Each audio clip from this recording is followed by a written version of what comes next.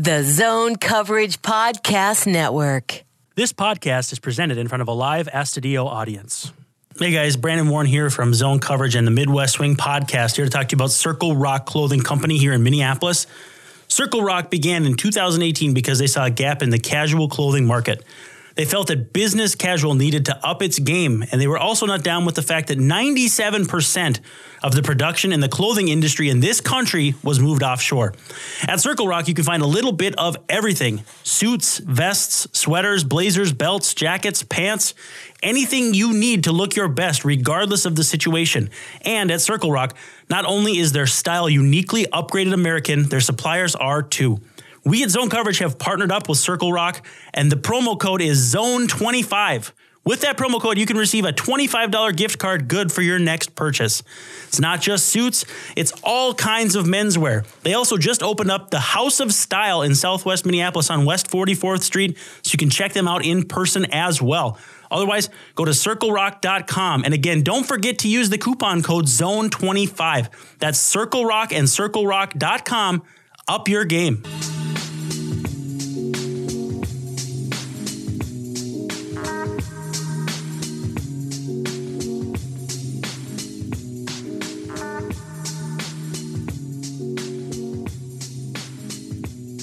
All right, it's Midwest Swing, part of the Zone Coverage Podcast Network. You can find Midwest Swing on Twitter at Midwest Swing Pod and Zone Coverage at Zone Coverage MN. I'm your host, Brandon Warren. You can find me on Twitter at Brandon_Warren.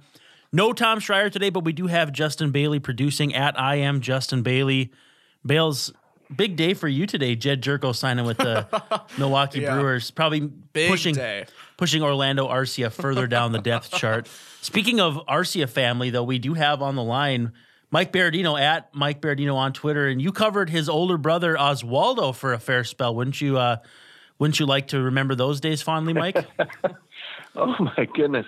Hello, Brandon. Good to hear from you. I thought you were gonna try to pass me off as like a cousin, but I'm not related to the Arcia family, but I did commit massive hype violations.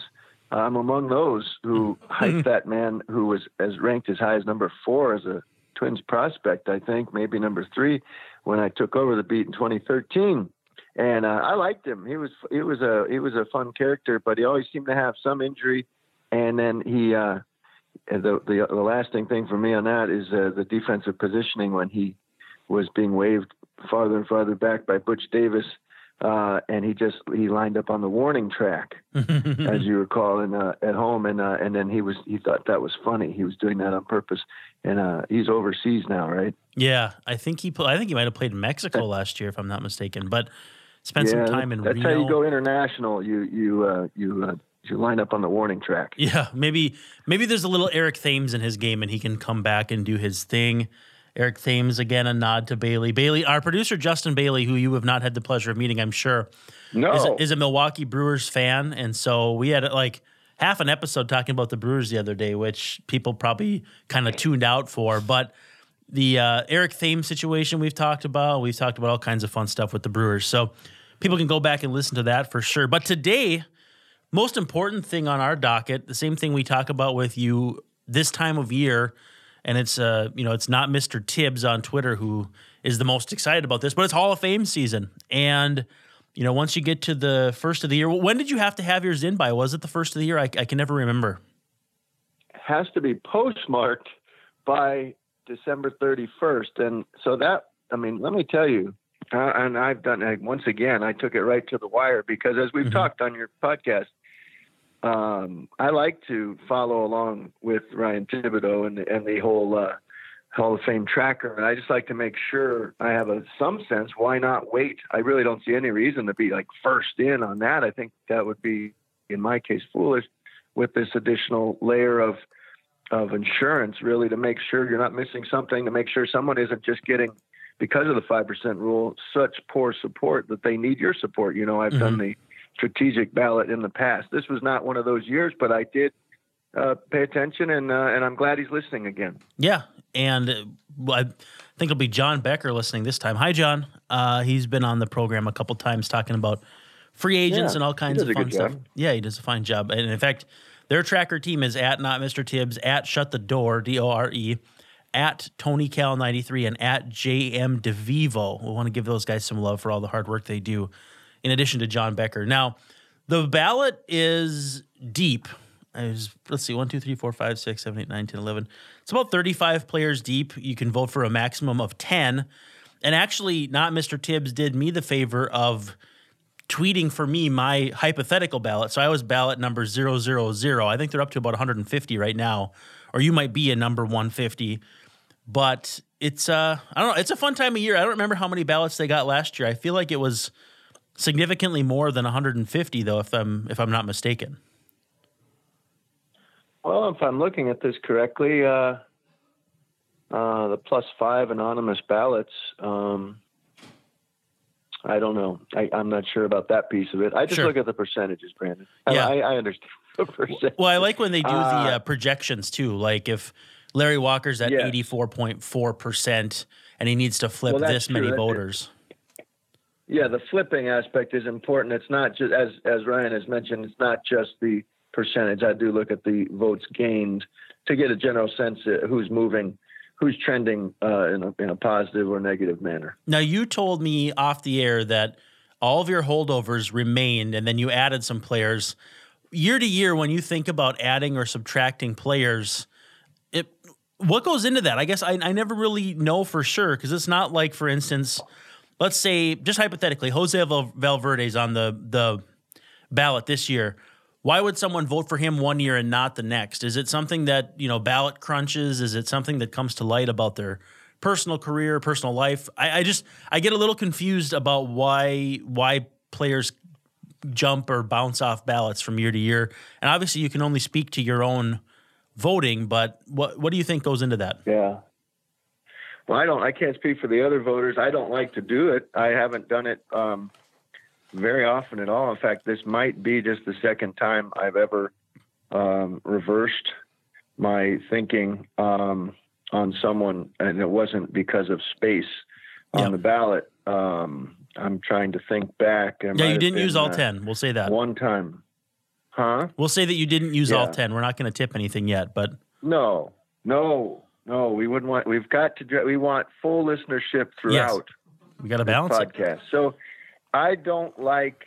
No, I'm right with you on the confusion. Like my general thought is their career's been over for 5 years, at least when they appear, and then you make a decision on them, and either they were or they weren't. But it is possible with the likes of Jay Jaffe out there examining players and bringing out different layers of assessment over time, although his initial rundown is so thorough of every player of any significance that you should be pretty good there if you've read that. And then there's the, I suppose it should be rare that you change where you either direction on somebody, either they were or they weren't. But when we talk about the one person that I changed my vote on this one, I think it'll be clear why.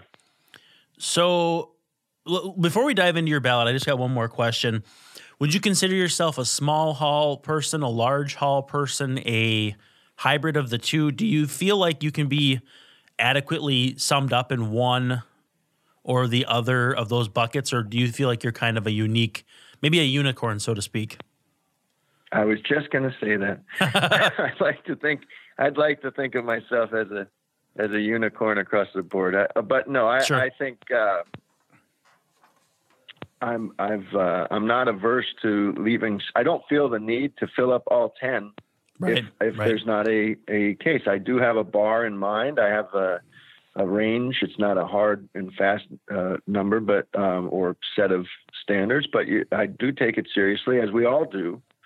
I believe we all do. I know this is a time of year, again, my public service announcement, that there's a lot of fan frustration. Even if you don't have a horse in the race, there's a lot of fan frustration on those who are not voting because it's such a small group. And again, if we were to start this process fresh, to wipe the slate clean and say, how should we arrive at a Baseball Hall of Fame class, I doubt we do it this way. Yeah. But this is what we have, and it has had amazing staying power despite the recent tweaks. And then when you see the way some of the veterans committees have operated over time, I still think this is an acceptable way, if not the very best. So I'm just going to tick off some of the guys that, well, maybe literally tick them off, but the guys who you can kind of dismiss right out of the chute, and you can just kind of go with me as you will. Josh Beckett, obviously, quick start to his career, but just didn't sustain. Heath Bell, one of the better relievers in baseball for a few years there. Eric Chavez was on the path as well. Still think he might be a manager someday. Let me just, I'll interrupt you at people that Perfect. I may have covered, and I'll try to keep it brief. Perfect. Josh Beckett could have been a Hall of Famer. Yep. I was there for the whole Josh Beckett run-up covering the Marlins, and at the press, talking to him before he was even drafted, and after right on past the time he won a championship with the Red Sox, and if not for shoulder issues, that was a Hall of Fame arm. Yep. And Heath Bell, that was larceny, the 3-year, $27 million deal. I remember asking Heath Bell in the clubhouse after he signed that deal as Mike Dunn, then a rising unknown reliever. I asked him if he identified at all with Kenny Powers, because he kind of wore his hair that way and had a kind of a smart aleck manner, and he did. And then he quoted Kenny Powers, and I think we can say this on your show. It's one of the most memorable quotes I think I've ever heard in a clubhouse, and I've heard thousands. He turned to Mike Dunn. They were just sitting in the corner at spring training, and I'm standing there, and I asked that question, and the way he answered it was Heath Bell turned, and by then Heath Bell had already ended whatever conditioning program he'd been on in San Diego, and he turned to Mike Dunn, and he goes, "I just got paid, bitch." So that was interesting. Yeah.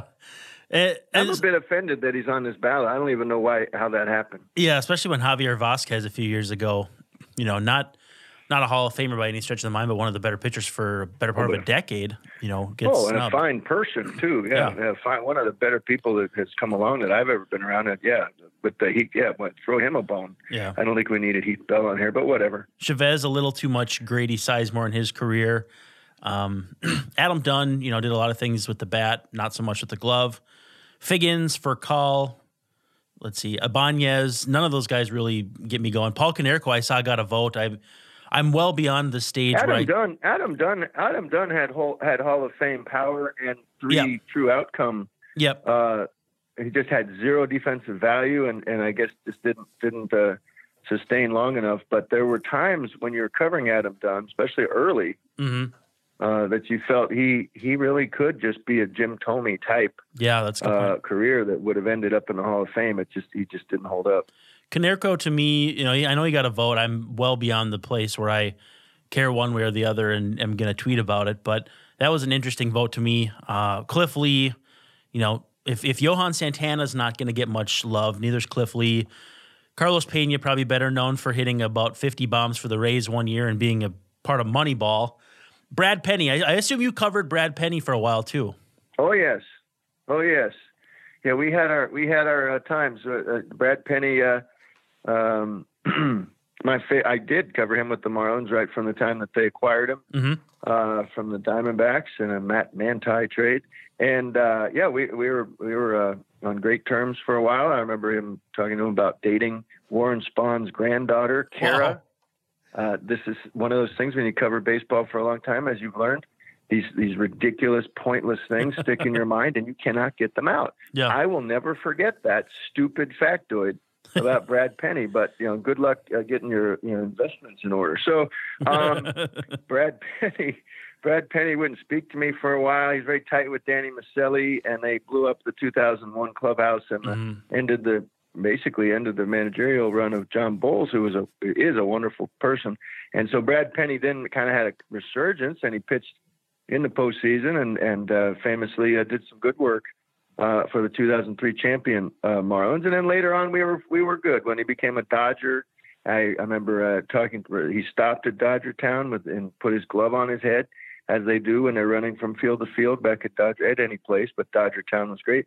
And he shook my hand and smiled his Brad Penny smile. And it's nice to know that we're okay. Brad Penny was very talented guy and very durable guy, John Lackey-like, I'd say, but certainly not Hall of Fame quality. But it does not offend me that his name appears among these no-shot people. Well, the next one might. J.J. Putz, again, one of the better relievers in baseball for about a 2-year stretch there, but not a passing thought about him.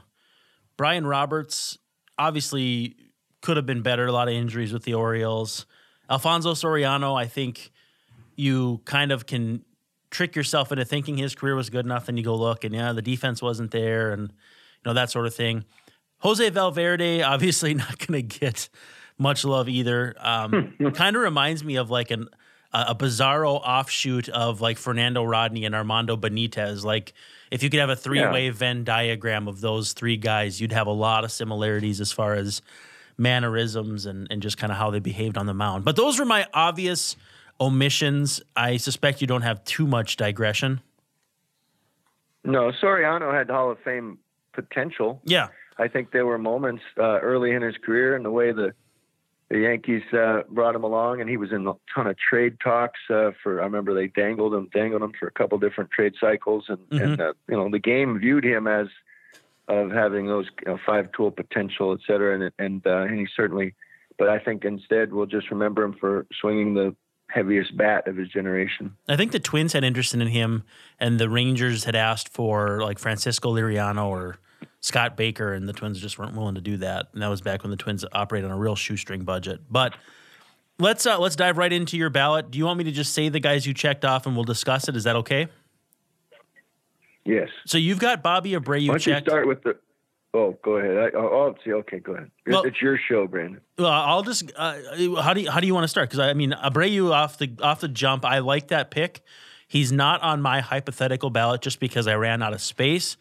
But I think Bobby Abreu may be the most underrated player of that era, and I think obviously maybe you rated him properly all along, but I think he was definitely underrated. Yeah, I try not to put too much emphasis on personal experience or who I got to see more than others, but because he was in the NL East so long, and at the time that with the Phillies, at the time that I was covering the Marlins, and they'd see each other for 6 series a year, I got a chance to see a lot of Abreu in person. I remember even being at Baseball America when he was an Astro prospect, and one of the things I wonder, I don't know that, yes, underappreciated is a perfect word. I don't know that he gets any extra juice for the fact that he was one of the first, and he kind of was at the vanguard of a modern Venezuelan wave of talent. Mm-hmm. I know that for the Astros and Andres Reiner scouted so well down there. So he got more scouts interested, more teams interested in finding another Abreu type. Not that he was the only one to come along, but he certainly set off this gusher. And then he was incredibly consistent. He was an extra base machine, patient at the plate, did have defensive value. The metrics aren't screaming defensive value. The eye test did. He had a huge arm, big arm, not quite Vladimir Guerrero arm, but very strong. Right. And I just, I go back to OPS plus was one of the ways that I felt good about this, that he did have a 13-year span or 10-year span there, 10 different seasons of 120 plus, 120 OPS plus. And then from 98 to 13 years, he averaged 132 OPS plus. So wow. When, these linear weighted stats, any of them that we can come up with, and there's a few that you certainly are going to view more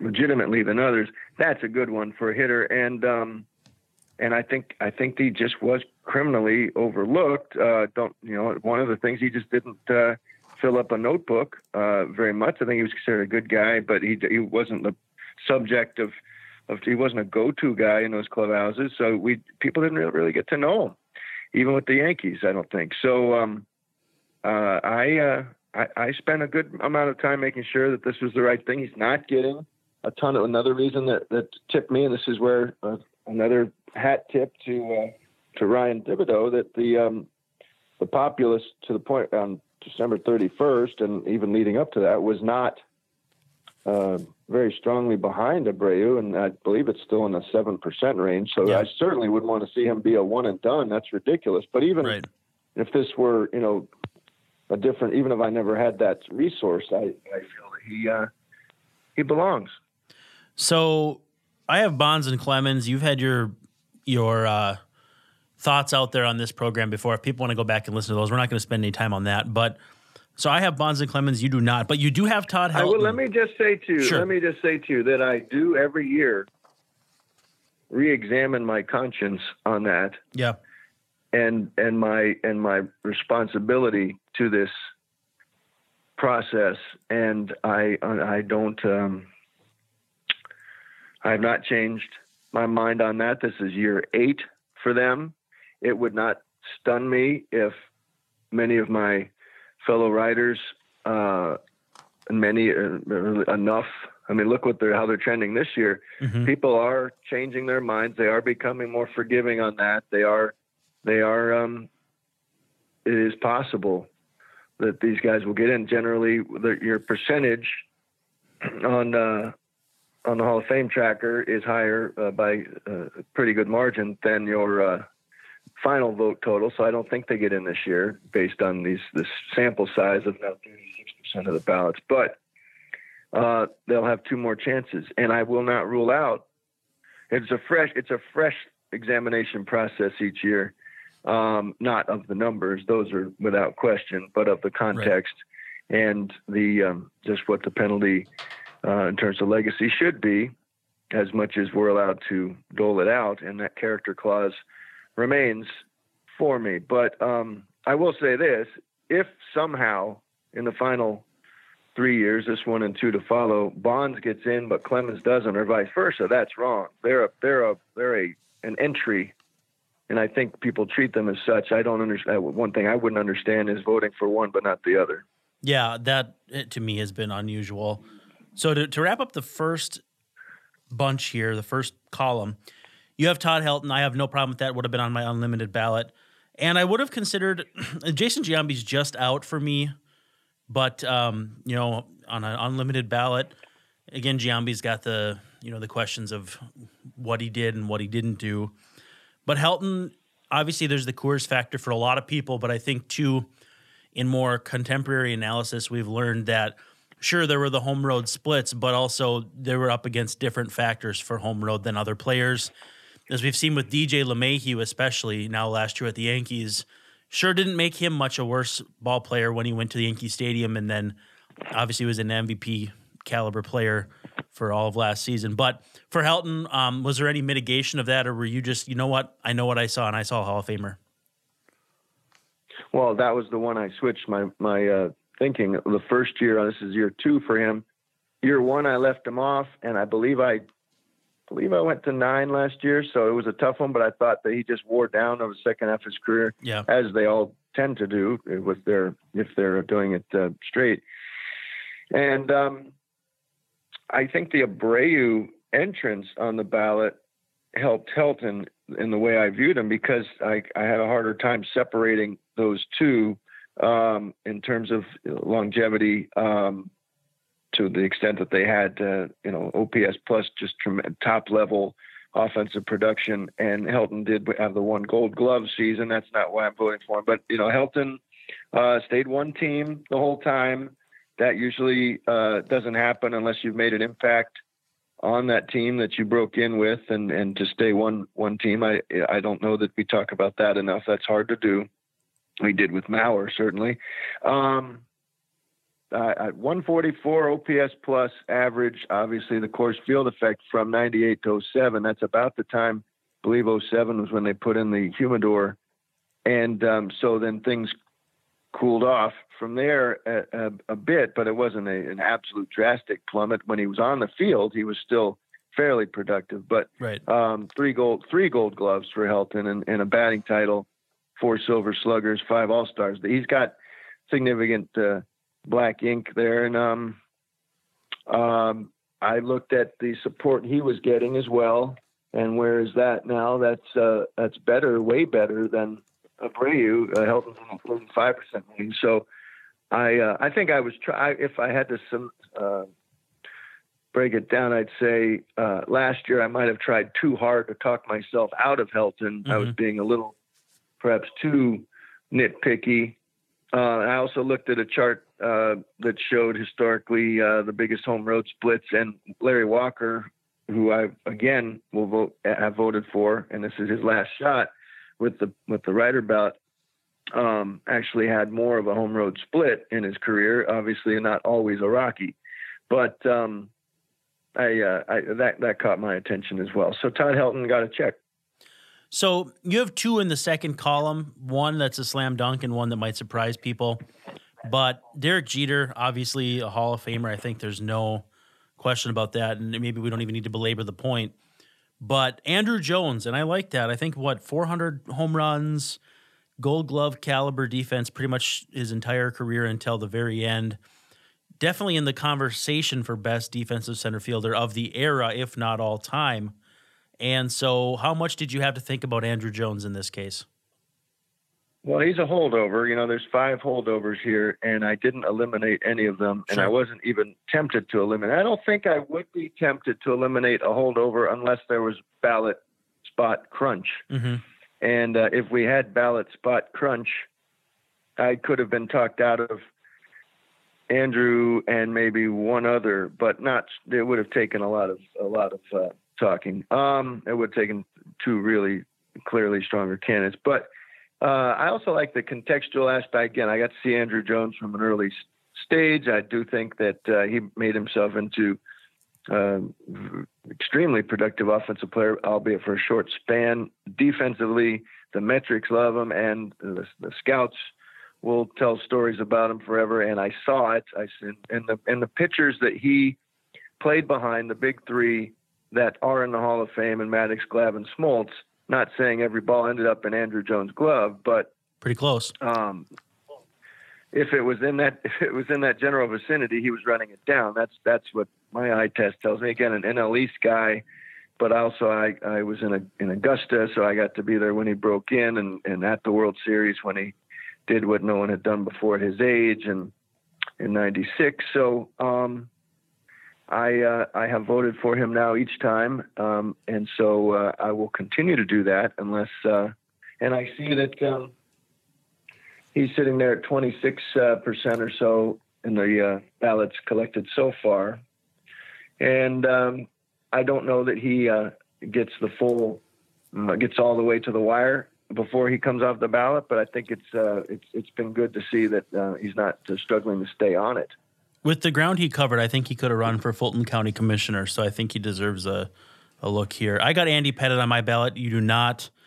No Jeff Kent either. We don't have to belabor that point any more than you would prefer to, but was Pettitte close for you? I think about him. I've said no to him now twice, and it wasn't a terribly close thought for me. He did have the HGH admission, and so he gets that aspect. And it's if it's zero tolerance, it should be zero tolerance. And I don't care what the explanation is for it, but even with that, I thought he fell a little short for me. A durable workhorse, postseason memories and production, but by the WAR standards and by anything else that I considered the past 2 years, I did think about him, but for all those factors, he fell short. Yeah, I think I had him at Fangraphs WAR of 60 something, so he was pretty fringy for me. But I knew that I would have at least 10 players, so he was on my ballot. I have Manny Ramirez too. You do not. I think we can pretty easily connect the dots there. But is there anything you want to say about Manny, or should we just keep moving? No, that was too many. That one strike's too many. That was a wonderful natural hitter. Just I don't know that he needed it. Right. So Scott Rowland and Curt Schilling, we both have. In fact, our entire last column is identical. No Gary Sheffield for either of us, but we do have Rowland and Schilling. No Sammy Sosa for either of us. We both have Billy Wagner and Larry Walker. Let's unpack this just a little bit before we let you go. Scott Rowland, one of the best defensive third basemen of his time, great hitter. I'm just surprised. I feel like he was underrated in this process a little bit. Yes, he continues to be. That's another one that was not going to fill up notebooks, wasn't necessarily going to, and left Philadelphia in a it was traded after contract squabbles and a lot of back and forth. But it is nice to see that his percentage is climbing. The value he provided when he went to Cincinnati too, I think, as well as St. Louis, is underrated because they weren't good then. But he could do many things, and he did them for a long enough time that he ended up with a WAR that was well beyond any cutoff, and a Walker-like candidate, I'd say. I like that. In that there was value across the board. Just an excellent baseball player who did all the things that we can now measure in a more reliable way than we could in previous generations. Did you agonize over Schilling at all? No, I see more people. Where is he now with this percentage? He's sitting up there. It looks like he's got a shot. He's polling over 80, so the support continues to rise. And he has, again, like Bonds and Clemens, a couple more chances. No, I know that Curt Schilling's kind of in a basket now in his social media behavior. I think he quit Twitter finally. Perhaps. Yeah, that was a good move. Smart. Yeah. I think it needs to enter the legal realm for the character clause, or investigative realm, or somewhere. I don't know that wild talk and unacceptable or off-putting talk should keep you off the ballot. Just to throw out, if John Rocker had experienced the type of production over his career that, say, Billy Wagner did, I don't know that I would factor in Rocker's wild talk. But then there were other reasons, right? I don't want to talk anymore about John Rocker off the top of my head, but somebody like that who had wild talk. That was where the person, yes, the character clause is wide enough to drive any sort of vehicle you want through it. Yeah. But I don't believe Curt Schilling, has done anything more than lose a lot of money legally in some bad investments and then say some things that people didn't like because a lot of them were ugly things. But but his actions to this point are not going to impede his production getting him on my ballot. So Billy Wagner got the check for me, gets the check for you. For me, he's the most dominant left-handed reliever of all time. I know, obviously, there have been some really great ones. Lee Smith comes immediately to mind. But Taylor Rogers? He's in that mix, and I'm proud to say that I was wrong about that. Holy smokes, was he good last year. But for me... I remember right when Taylor Rogers was still coming along as he was in Double-A, I think. He was in Double-A. I remember sitting at my kitchen table in Plymouth and looking back at that and then looking at his dominance against lefties, and he was a starting prospect, and writing maybe they should bring, I think this might have been 2015, maybe they should just rush him up there and let him be the lefty situational guy, because that was always there, but now he's figured out some other things. Not saying he'll end up on a Hall of Fame ballot, but good for him. I just felt like talking about Taylor Rogers. He's a good kid. And then Larry Walker, too. Obviously, groundswell of support the last few years. I think it's all the more kind of disappointing that guys like Kenny Lofton fall off the ballot in the first year when I think, obviously different players, but definite caliber of Hall of Fame consideration, whereas Walker's had to agonize over 10 years. I'm not sure what would be more difficult, going 10 years, which Walker may. I know he expressed skepticism at a recent hockey game he was at that he'd get in this year to a reporter. I think Nick Grokey of The Athletic was reporting that. But what would be tougher, do you think? And as we both agree that we voted Walker, and as we wrap up here, one and done or 10 years and not making it but getting close? I think the one and done is worse because there's that stigma may follow you. Lou Whitaker seems to still follow him. I was disappointed he didn't get in along with Simmons or instead of this time with the Veterans Committee. But Lou Whitaker is one of the all-time whiffs by the our brethren, and sisterhood. But Larry, I think I'd rather stay on it all 10 years because at least they're talking about you and they're considering you, and you did clear at least one bar that many times. So when it's time to go in front of a smaller group, that seems like a factor in your favor.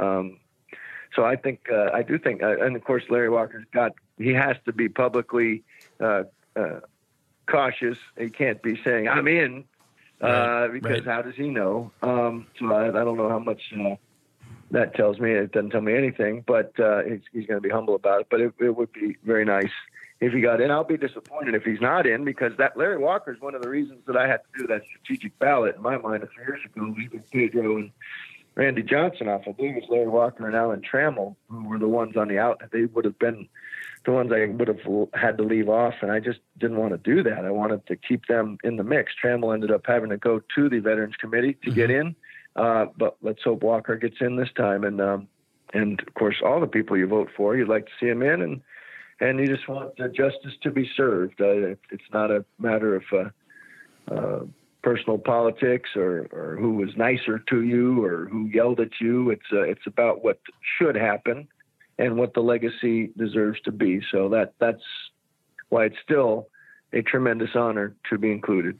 So speaking of the Veterans Committee, I think Terry Ryan, a man we mutually respect, is on that. So it's fun to see some of the names of yesteryear that vote on those. So let's recap your ballot just in case someone is checking in late in the exercise. Hopefully it's not John Becker. Hopefully he's listening to the whole thing, but we'll see about that. Bobby Abreu, Todd Helton, Derek Jeter, Andrew Jones, Scott Rowland, Kurt Schilling, Billy Wagner, and Larry Walker. And you will have your ballot published 14 days after the results are announced. You did check the yes on that too. So total 9 check marks, 8 players. That's a pretty good ballot, Mike. I don't think they count it up that way, but that seems confusing. But yeah. Leave it to you to think outside the box. That's what I do. So, or inside the box. Yeah. Well, hopefully we hear again from you real soon. I'm sure you're kind of pounding the pavement right now, finding your next opportunity. I'd like a job, Brandon. If anybody listening would like to hire me, I would like a job, full-time job. But for now, I'm freelancing. So if you have freelance needs, you can reach me on Twitter or MMBERMO at AOL.com. And I will produce content for you. Yeah, it's good content. High level content. Yes, we can attest to that. I will never embarrass you. There you go. I will only reflect glory upon your publication or outlet. And thanks for having me. Yeah, you bet. At Mike Berardino on Twitter. So for Justin Bailey producing, this is Brandon Warren saying thank you for checking us out. Tune in next time for an all new edition of Midwest Swing, part of the Zone Coverage Podcast Network. Rock over London, rock on Chicago.